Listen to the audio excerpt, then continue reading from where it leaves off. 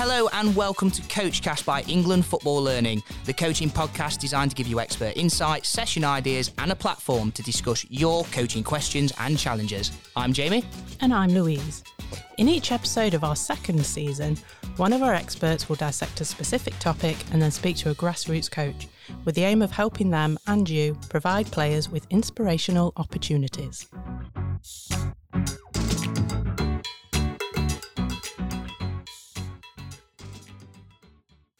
Okay, so thanks for tuning in to the first episode of Season 2. This time we're switching our attention to the theme of inspirational opportunities, which is all about what players get to experience, such as settings and environments that they play in, and what they get to do in training. Ultimately, what your players experience will shape how they view and play football. So, we want to provide them with opportunities that will increase their enjoyment and development. Today, we're focusing on futsal and the benefits it can have for your team if they have the opportunity to play the game. Our futsal expert, Ian Parks, joins us in the studio now to tell us all about it. Hi Ian, welcome to the show. Hi guys, how are you? Good, thanks. Thank you. Thanks for having me. So, thanks for your time today. Before we start, do you want to tell our listeners a little bit more about yourself and your role at the FA? Yeah, so I'm an FA youth coach developer down in the Southwest, which means I basically support coaches in the professional game in the boys' academies who are working through qualifications. So I support them, and I also am responsible for supporting the pro clubs nationally around futsal. So if there's any clubs that want to know more about the game or get support from their coaches, then I'm the guy that gets the email or the phone call, and I do my best to go and help them. Great. Okay, well, to get started, for those who are new to the game, what is futsal and how do you play it? Okay, so it's the FIFA recognised form of small-sided indoor five-a-side football. The word actually comes from the Spanish of football and sala, obviously football and indoor, so that's where that comes from. And the 5 key things we talk about that make it futsal are the playing area, the surface, the goal, the ball, and the laws. So there's kind of 5 things that we look at. So if we're looking at the court, for adults, that's 40 metres by 20 metres. For a bit of reference, a netball court is roughly 30 by 15.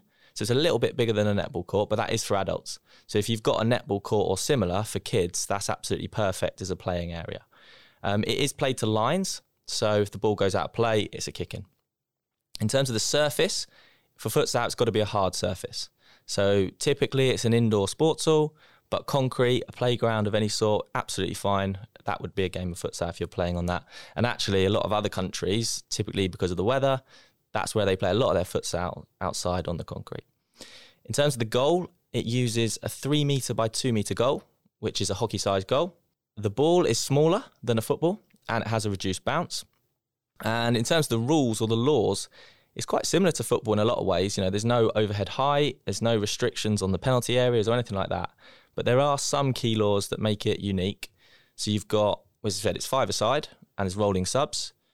There's no offsides, so players can get themselves behind the last defender. I mentioned earlier that it's restarted with a kick-in, and players only have 4 seconds to take that kick-in, otherwise it goes to the other team. There's a foul limit, which means after 5 team fouls in each half, then every subsequent foul is a 10-metre penalty. So that has a bit of an impact. And probably the last one that's worth sharing at this point is that the goalkeeper can't receive the ball back once he or she has played it out in that phase of play. So if it's a goal clearance and they roll the ball out, even if you pass to another mate and another mate, it can't come back to me if I'm the goalkeeper unless the other team's touched it. Whereas if it's a kick-in, it can come back to me because it hasn't come to me in that phase of play. But once it has, it can't come back to me. Unless I'm in the other team's half, but that's for another day. And can you say what the benefits of futsal are? Like, why not just play 5-a-side? Yeah, if you think the things I've just described that make the game futsal, there are a few differences to traditional 5-a-side. So if we talk about the lines, rather than played off walls, that's going to bring different benefits straight away. You know, there are potentially benefits to playing off walls. You know, the ball's always going to stay in play. Players might be encouraged to use the wall cleverly to keep the ball, for example. But playing to lines means players have to have real control of the ball. So when they're positioning themselves to receive it, they have to think about where they are in relation to that line. When they're taking a player on, they have to be aware of the space that they've got, how they can use that limited space. Every pass has to be accurate because you've got that limited space, and if it goes off, the other team get the ball. So I think all those things around playing to lines encourage skillful play. We mentioned the goals. So I only found out literally a couple of years ago that, in England are what I call the letterbox goals, the low and long ones. I don't think they exist anywhere else in the world. So I might be proved wrong. That's not a fact. People may well tell me otherwise. But if you think about when you've been on holiday or been to other countries, you see in the playgrounds, in the parks, they're always the 3 metre by 2 metre goals. And when you go in sports halls, having played, they don't seem to exist anywhere else. But we've got them in our country. Again, there'll probably be returns from the different goals. The long ones, they're likely to encourage shooting from range into the corners, particularly when you add the bounce board behind that comes. You're probably going to get quite hopeful shots, maybe smashing it and hoping that if it doesn't go in, it doesn't matter, it bounces back. But in contrast, the hockey goals are going to encourage you to get closer to the goal to score, which is going to lead to more individual skill, having to beat opponents, more combination play, maybe more clever passes to get close to the goal. Or it means if you are shooting from range, arguably there's going to have to be a bit more thought, a bit more skill about how you take that shot.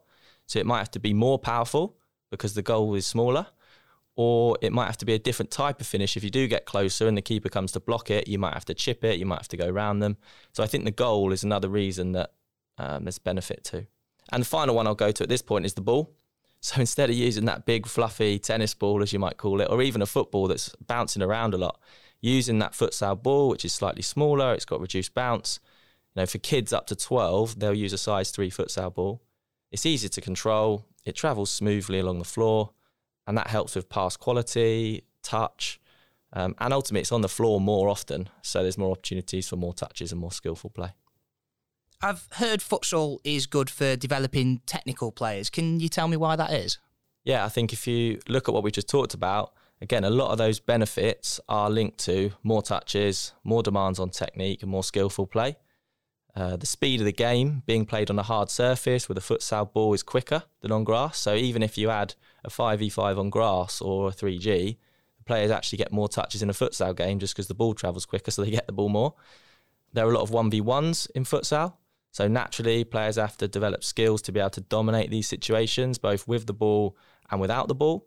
That's why with the ball, I'd always encourage coaches to help players develop a skill move that allows them to go both ways, both to the left and to the right, because in futsal, that's going to really help. If you've got someone on you, they don't know which way you can go.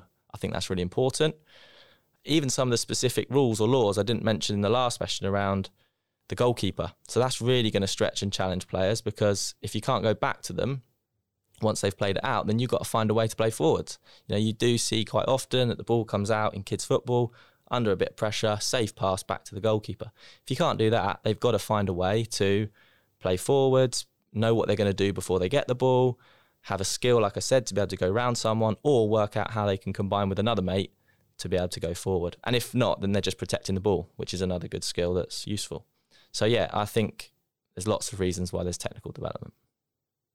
Would you say that it's equally as good for social, psychological and physical development? Yeah, absolutely.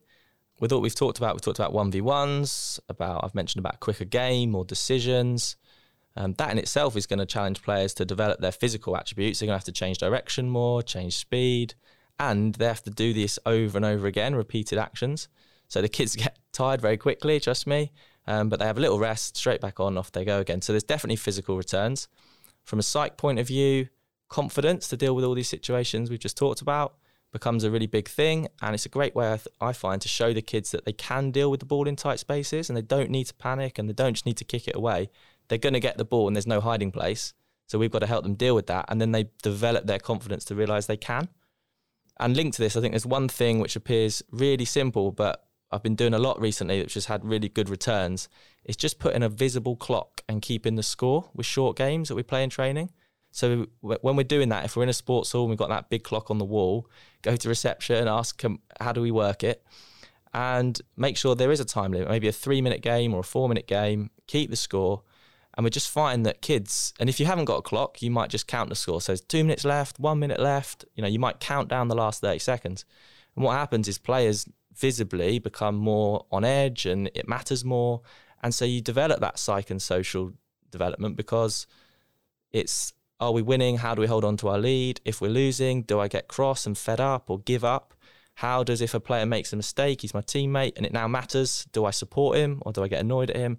So I think that's a real simple way I've seen recently that really helps promote those areas of development. Is it more beneficial for like specific age groups, or would you encourage all players to give it a try? Yeah, absolutely. I'd definitely encourage players of all ages to give it a go. I think sometimes it's branded as a good game for foundation phase age players, maybe up to 11 or 12, and it's certainly really good for them. But you only have to look at Max Kilman. You know, he started playing when he was 15, I think, and the credit he gives the game as part of his development into becoming a Premier League player is clearly had a positive influence. I think in the teenage years where growth is taking place, it's a good game for helping players probably retune their brains with their bodies. You know, their limbs are getting longer.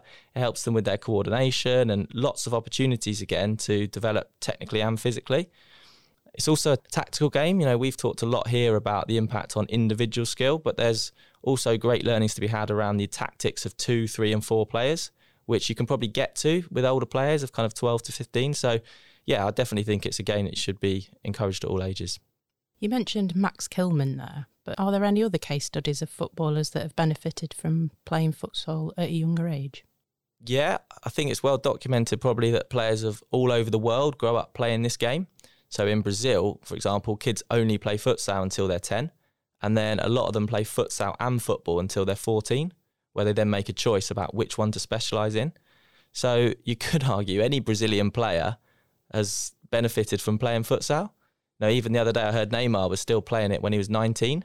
So you then got Spain and Portugal. It's slightly different, but they play futsal in schools. It's funny, the other day I was speaking to a Portuguese kid. He was 16 and he's been over here for a year or two. And I said to him, blimey, you're good, you've got good skills. Like, did you play futsal? I heard you from Portugal. And he was like, no, I didn't play. I said, really? You didn't play? He said, no, I just played football. He actually played for one of the professional football club academies out there. I said, really, don't you play in schools? And he said, well, yeah, obviously, but I didn't play for a team. And I just think that's amazing that that's indicative of where futsal is in other countries compared to here. It's the norm there. Kids grow up playing it. They watch it on the telly. They play it in the streets and the parks. So to answer your question, I think you could argue any top player from Brazil, Portugal or Spain, and that's just naming 3 countries, have probably benefited from it because they just play it as part of their normal upbringing. Following up from that, if this is a beneficial game for development, would it be worthwhile playing in schools? And if so, how would PE teachers be able to easily switch to futsal? Yeah, absolutely. As a former teacher myself and having previously worked in the PE unit here at the FA, I'd love to see it played in schools more. From a PE perspective, I think we have to be careful at times because particularly in primary schools, we might not want to promote a sport-specific curriculum. It might be a bit more holistic, but for schools who do teach specific sports, then I think it makes sense to do more futsal. For me, the easiest thing to do to start with would just be to swap the bag of footballs for a bag of futsal balls, particularly in primary schools where a lot of the PE takes place on playgrounds outside. It just makes the ball easier to control, and especially for the kids who find it tricky, it'll just make it easier and potentially more fun because, again, they'll get more confidence and that type of thing. You can play lots of 1v1, 2v2, 3v3 games across the playground as a teacher, probably putting them in groups with similar confidence levels so they feel like they're playing with kids of the same level and get them enjoying having a futsal ball at their feet. Again, if it's PE, they might start with the ball in their hand. It doesn't have to be at their feet, but certainly changing that football is going to bounce everywhere to a futsal ball is a good start. You could then arrange school games to be futsal rather than football. I think that's an easy thing to do. A lot of schools don't even have grass pitches. And if they do, the grass is often really, really long or it's really muddy. So just get the kids playing on the playground. You can play, obviously, 5v5. You might have a few subs. You might have enough space for 2 games going on. And you can just get them used to playing to the rules and playing the game and having fun. And that's an easy win for me, in my opinion, but maybe I'm biased. Sorry, just on that, the other thing I'd say is people sometimes come back and say, yeah, but they'll fall over and hurt themselves. They'll graze their knees, they'll graze their hands. And yeah, they may do. And depending on the type of playground you got, some are really gravelly and quite gritty. Others are a lot smoother. But I think it's like anything. Once kids learn if they fall over, it's going to hurt, their balance will probably improve. Their decision-making about when to try and tackle or when to try and dribble will probably change. So I think, yeah, that's something to be aware of. And maybe you have to make parents aware that might happen. But it's not, I wouldn't say that's a barrier to make it not happen at all. And you may even get benefit from it. Leading in then to parents, how can you help parents or even players see the value of playing futsal if they're unsure about it and would rather stick to football? Well, there aren't many kids I know of who've been given the opportunity to play futsal and then haven't enjoyed it. So I think if you can get them to give it a go, I think they'll absolutely love it. They'll see the benefits themselves and they'll want to come back and keep doing it. And that's both the kids and the parents. And like anything, a parent, if the kid comes home happy and enjoyed it, you're going to want them to go back. They'll see their confidence grow, their ability to deal with 1v1 situations more. They'll start to be happier having kids closer to them. They'll invite their opponent close to then suddenly change direction and speed. They'll get better at combinations in small areas. Their decision making will improve and get quicker. Players will start to think ahead and take up clever positions. So I think they'll see all those sort of benefits. And hopefully then some of the conversations we've had today can be shared with parents, and to help educate them and see that there is a value, they'll give it a go. They'll see all those benefits and then they'll keep going. And you know what? Some kids, they might actually prefer futsal to football. So if we're looking at different times of the year, when would it be best to play futsal? I think naturally with the weather we've got, it's a no-brainer to play inside in the winter. You know, when the pitches are flooded or they're frozen anyway, you're not going to play football. So let's go inside and play futsal. But honestly, I'd love to get to a point in this country where kids were playing both futsal and football every week of the season. You know, we've started to use this word twin tracking. But if you look at the example I gave earlier about Brazil, I think it would be great to have that model. And I know we're our own country, we've got our own culture. But I can't see how that wouldn't work. You know, kids training once a week futsal, training outside football, playing on a Saturday or a Sunday, one of each or alternate, just playing it all the time. And yeah, but like I said, as a starting point, maybe that's a bit pie in the sky. As a starting point, let's get inside in the winter. If we're not playing outside, well, let's go inside. So do you have any simple tips for grassroots coaches who want to start introducing futsal to their players for the first time? I'd probably say just play the game. And if you aren't playing the full 5v5 game, then play mini games. I've mentioned 1v1s, 2v2s, 3v3s. Try and play those with goalkeepers where possible. So even if that's across the court, get cones for goalposts. Just make sure if it's a 3v3 that one of them's in goal and there's two outfield, or 3v3 out and one in goal. And play to the rules of futsal. So if the goalie does play it out, it can't go back. Let them play. And I think just the constraints of the speed, like we've talked about, the speed of the game, the surface, the ball, all that we've discussed, that will help them develop their game naturally. I think then as a coach, as you start to get more confident, you can start to observe the areas and maybe go away and find out more about the game and how you can then start to intervene and give them information, question, demonstrate. But while you're getting used to the game, just let them play it. Just play it to the rules, do it properly. I think they'll see the benefits in that in its own way. Great. Well, I feel like I've definitely learnt a lot, so I'm sure all our coaches will think exactly the same. Thanks.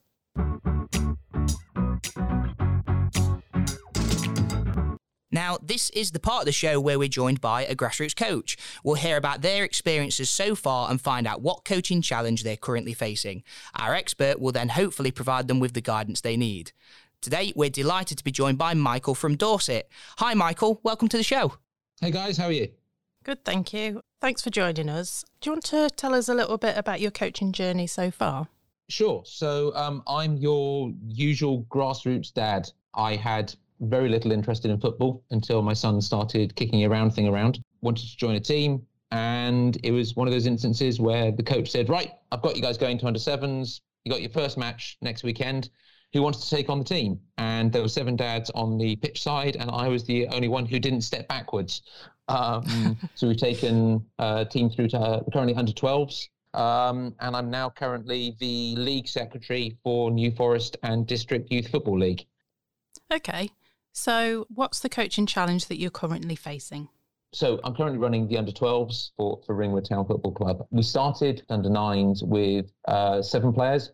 We're now, as of this weekend, up to 29. Loads of different players there for loads of different reasons, which is great and to be expected. But we've got two real differences in terms of our players. You've got those who are there because they want to develop and they want to improve and they want to keep getting better. Let's call them the competitive players, if you will. You've then got the players who just want to be there to play. You know, their psychological drivers are very much around recreational. You know, I just want to play. I just want to enjoy myself. Like our mentality has always been as many as possible for as long as possible and as good as possible. And we're now at that stage where we're starting to see that drift, I guess, between these two psychological drivers, and it's causing a little bit of conflict within the group. So the first question really is how do we create that environment that continues to engage at both levels? I don't want to lose any players from what we do, but it's how do we encourage that through what we do, which is in our league structure, we slightly unique. We go 2 months grass, 4 months futsal, 2 months grass. So again, we've got differences there. The players who like getting muddy on a Sunday, the players who prefer futsal, and those who don't really care as long as they're kicking a ball around. So yeah, that's my first challenge. How do you appeal to everybody, all things at all time? Not an easy one, but an admirable stance, I've got to say. And credit to you if you've got that group from 7 or 9 or whatever it was up to 29. That's you're obviously doing something right. So well done you, and keep that going. Difficult one. My first point would be trying to make the practices game-based, because I think every kid loves a game-based practice. I think practices where they can be put into smaller groups, so groups of 3s, 4s, and you're playing 2v1s, 2v2s, and then you might be able to group those kids that have similar drivers together within a big session, so they're all doing the same practice, but they're playing with kids who have a similar driver. I think that's potentially a contentious one. Some people would argue that it's best to mix them and others to separate them, but that's probably something to experiment with. And potentially splitting them into smaller groups might be one way. I don't know if that's something you've tried already. I'm sure that is. Have you had any joy or success or challenges with doing that? We did. So when we moved to grass, we actively split the match day teams, but also the training sessions up. 29 kids on one football pitch just doesn't work, even if you've got 2 coaches. And actually, we've been joined this year again by a third assistant. What we found is that actually by splitting the groups out into what we as coaches perceived as the relative psychological drivers actually caused conflict within the groups. One, we got a couple wrong, and we put the wrong kids in the wrong group, and that was our failing. But then we also had parents who were saying, my kid's in the wrong group. And so as well as the kids' psychological drivers and our perception of that, you've also got the parents and their perception of the driver.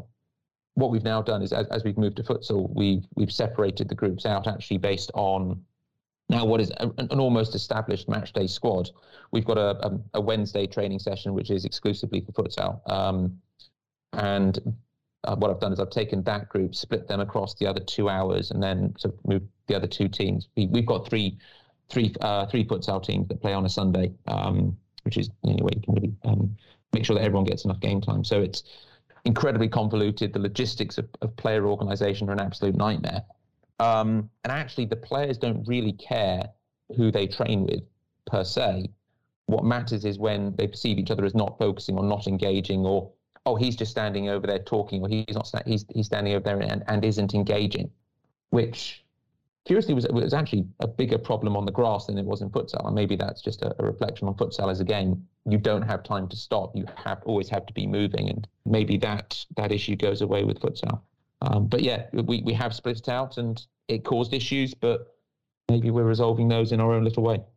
Yeah, okay. And I was thinking, when I was talking about splitting them, it was into smaller groups. So I'm talking putting them in groups of 3. So if they all train together, for example, so you might have 15 kids there that are a real mix of drivers, but then within that 15, we say, right, get yourself. And often if you say to the kids, get in a group of 3, they go with people from a similar mindset. So that's where my thinking was coming, that it might be a mixed group in terms of the 15, but within that, when you do your 2v2 games, or maybe a wave practice where they're all doing the same wave, but they're playing a 2v1, when they come round, the conversations and the coaching you do with one group of 3 or 4 or 5 or 6 or whatever it is may be different to the conversations you have with another group. But in terms of, like you said, the kid they're not worried about another kid and what they're doing and they're thinking, because they're just worried about their little team or their little group, their little match, and they're worried about the information you're giving them or the support you're giving them. They don't really mind then about what that other group are doing. So that would be something that I would encourage to think about. And then just by asking questions, so that group that maybe the recreational group as you described them, that aren't so keen on developing, even just asking them questions about how might you use your teammate in that situation. It's quite a low-key, soft way of getting them still to think about how they might develop. So yeah, that would be my thoughts on that. But it sounds like you're having a go at it and working through some good challenges or some good answers yourself. The other thing I was thinking actually was about, you mentioned, and you've already done this yourself, you were the one that chose the groupings. And I touched on it a second ago when I said let them choose their groups of 3. It might just be, and we used to do this in schools a lot, confidence curve. How confident are you? We're going to play this game next. How confident are you at playing that game? Stand here, stand there, and then you group them based on where they choose to stand or put themselves. That's a useful idea. In your experience, do you often see this split at confident players versus recreational players at under 12s? And this is the first time I've gone through the journey, sort of foundation phase through to YDP. Is this something that you naturally see? Yeah, I think it's fairly common. And from a school's perspective as well, it's common in a school where you've got a class of 30 kids. Some want to be there, some don't want to be there. But at least in your example, they've all chosen to come and do that. And then it's just their driver to do that might be slightly different. But yeah, I think it's a perfectly natural and common situation you're facing. So, and I started with it and I'll say it again, it's a credit to you that you're in that situation, that you've got 29 kids that want to come and play. So you're doing something right. We've got a couple of players who we know in a couple of years' time, once they've got through the puberty curve and they've physically developed, will be on a par with everybody else. We want to keep them involved because we know that in time they'll get there. But at the moment, that you've also got this, some of them are competitive and some of them are just there for fun. They're just there for recreation because that's all they've ever experienced. They've never been in the school team because it's been more selective. They've never progressed. But we can see that actually we've got a really technical player here. So I guess the challenge for me is we are privileged to have these children for so long. I mean, we get them for what, maybe, if you include match time, we've probably got 3-4 hours contact time a week with each child. In my busiest, I don't get that much with my son. So it is a real privilege to be with these children for so long. So it's making sure that we meet that challenge and we do the best for them. And it's understanding that and how we can be better, always challenging ourselves to be better is a key driver for us. Okay, useful, thank you.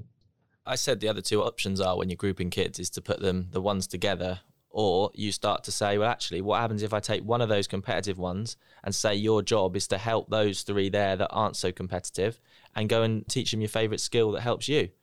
Because what you've just described actually there is kids that do want to do it, but they've always been told they're not good enough or they're not able. You're now providing a platform. So it might not be that they don't want to be coached or they don't want to learn. It's their confidence of that's just how they've been conditioned. So whether it's you or one of the others, and then you're developing more holistic social skills rather than just the technical.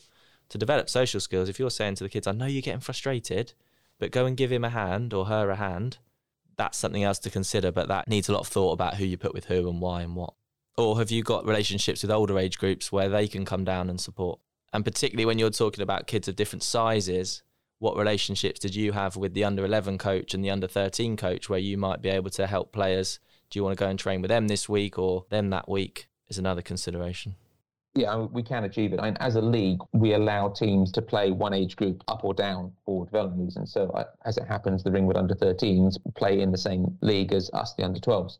So it's actually very easy for us to get that going. One other question that I have obviously futsal specific, and let's pick your brains on this. It's a more technical question. Futsal coaching is a key thing for me as a coach, but also as a league. The one thing that we're trying to promote at the moment in our futsal training is rotations. Trying to get players to automatically rotate, move, and ensure that they're in space to receive the ball and to help their friend out. We also pride ourselves in our team and our coaching as creating creative players who play sort of intuitively. We don't want them to have robotic rotations. We don't want them to be, this is a butterfly rotation, therefore I must do this or I must do that. Do what's right, do what the game dynamic allows for. How would you coach players to create those creative rotations for themselves? Yeah. And I don't want to make it over simple, but I think a challenge around play forwards and run forwards is a really good starting place, because a lot of people talk about rotations, but actually for a rotation to take place, the first thing that needs to happen is one player needs to pass that ball and typically run forwards, and then that then leaves a space for the next person. Now, in terms of your getting them to make decisions for themselves, it might be play and run forwards and challenge them to run forwards into a space. So if the player in front of them, the striker, or in futsal, the pivot, is on one side of the court, then when they run forwards, they may well run to the other side where there's a space. That's the first part of a rotation, is encouraging kids to pass and run forwards, because again, kids that typically come from football and have been told, you're a defender, you pass it and stay there and protect the goal and defend, it takes a couple of weeks or months to get them to be comfortable running forward. So that's your starting point, I think. From there, it's making them, as I said, run forward into a space. So recognising who's in front of them and where that space is. The next thing is who's going to fill that gap. So that's where the rotation comes. Who fills that space? Is it the ball carrier? So let's say they start in the middle of the court and they pass it wide and they run forwards. The player who's just received the ball, does he or she dribble the ball to the middle? And then that's the rotation. So they've taken their place by taking the ball to that place. Or is it the player from the other side that comes into that space to fill it? And that's, again, the decision. That would be the decision for the players. If you're starting to ask them to say, right, once you've run forward, work out where you want to run. When he or she runs forward, who's going to recognise who fills that gap? That's one way of thinking about it. I think the other thing with rotations is we can't forget the building blocks before it, that these don't work if the kids can't control the ball, receive the ball facing forwards, be in control of the 1v1. I've just been talking about how futsal helps us get better in a 1v1. If we can't control that ball and be in control of that situation, if someone passes me the ball, the rotation won't work because I won't be able to control it, or I'll lose it, or I won't be able to take it where I want to take it. So I also think there's that in mind, that some people, I'm trying to do rotation, it's not working. It's not working because the kids haven't yet got the bit before that where they can get in a position to play forwards or receive the ball and do what they want to do with it. They would be my two real starting points with that. Going back to your competitive and recreational players, there might be some players that would be willing to take time to practice that with limited or unopposed pressure. But then there'll be other kids that won't be interested in doing that because it's not game-based enough. So that's just something else to consider, that if you're talking about playing and running forwards, you might do that unopposed or slightly opposed, or you might do it fully opposed. But that's the message I'll be given. Play, run forward. Where are you running to? Where's the space? And then who's going to fill the space that's just been left?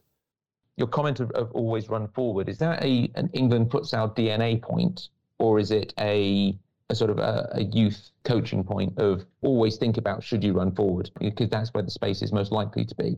Or is that because how we play for England? Both, probably. And I think the other thing we've got to remember is why we're doing rotations. So a rotation, really, the first play and run forward, it's because if I run forward and my player doesn't follow me, well, you're going to pass me the ball when I'm in a space and I'm closer to the goal to go and score.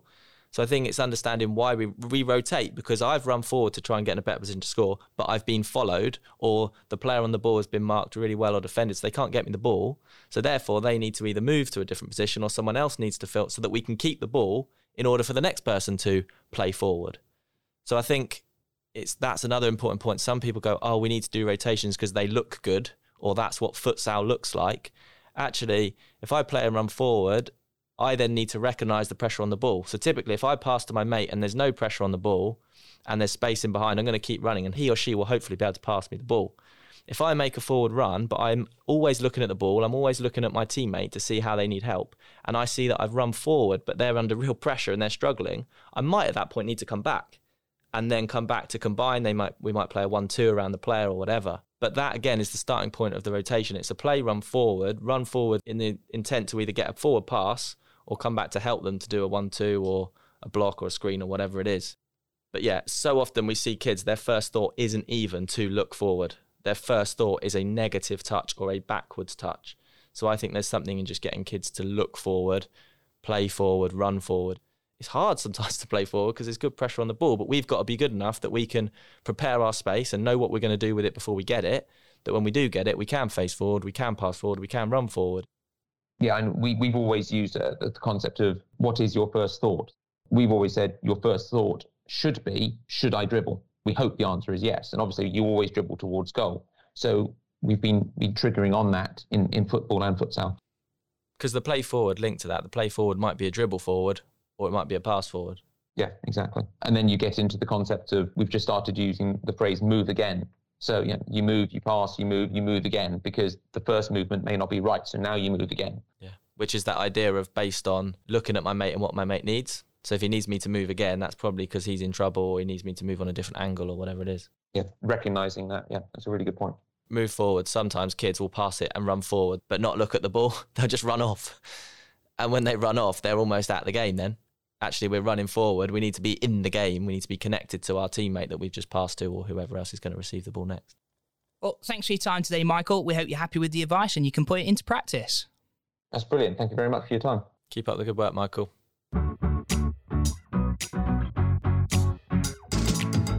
We're coming up to the end of the episode now, but before we blow the full-time whistle, it's time for our Swift Session feature. This is where we challenge our guests to come up with a session idea that relates to the theme of the episode. So we're looking for a futsal session that's fun, engaging, and can be quick for coaches to set up.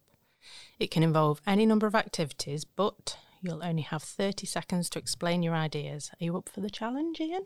Yep, I'll give it a go. Okay.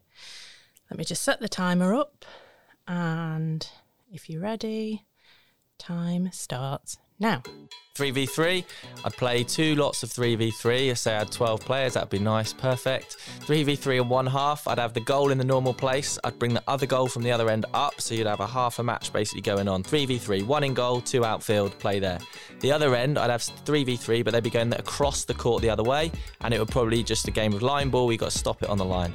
Make sure it might be winner stays on the main pitch, play short games, 4-minute games, 3-minute games, like I said earlier, clock visible, score visible, give them all a go. Did you manage to fit everything in that you wanted to? People get the gist. So before we finish the show, do you have any last key messages for coaches to take away? Probably just remembering those things we talked about at the start. Play the game, let's get the kids playing the game. Playing area, the surface, the goal, the ball, and play to the laws of the game. The kids will have great fun. And you'll have fun as coaches too. Brilliant. Well, that was great, Ian. Thanks for joining us on Coachcast and giving us a really good introduction to futsal. Thanks for having me. Right, that's all we have time for today. But if you want to find out more about what we've discussed in this episode, head over to thebootroom.thefa.com and check out 10 reasons why young players should play futsal. You can also visit our YouTube channel, England Football Learning, to watch futsal's physical and technical returns and playing out of pressure in futsal, age and stage priorities. To keep in touch with all our content, make sure you hit that subscribe button on YouTube and follow us on Twitter, where our handle is @EnglandLearning. And if you want to chat about today's episode, or you just want to jump into a coaching conversation, you can do so on the FA community. We'll be back soon with another episode of Coachcast, so keep an eye on our social media channels and wherever you get your podcasts from. From all of us at England Football Learning, thanks for listening.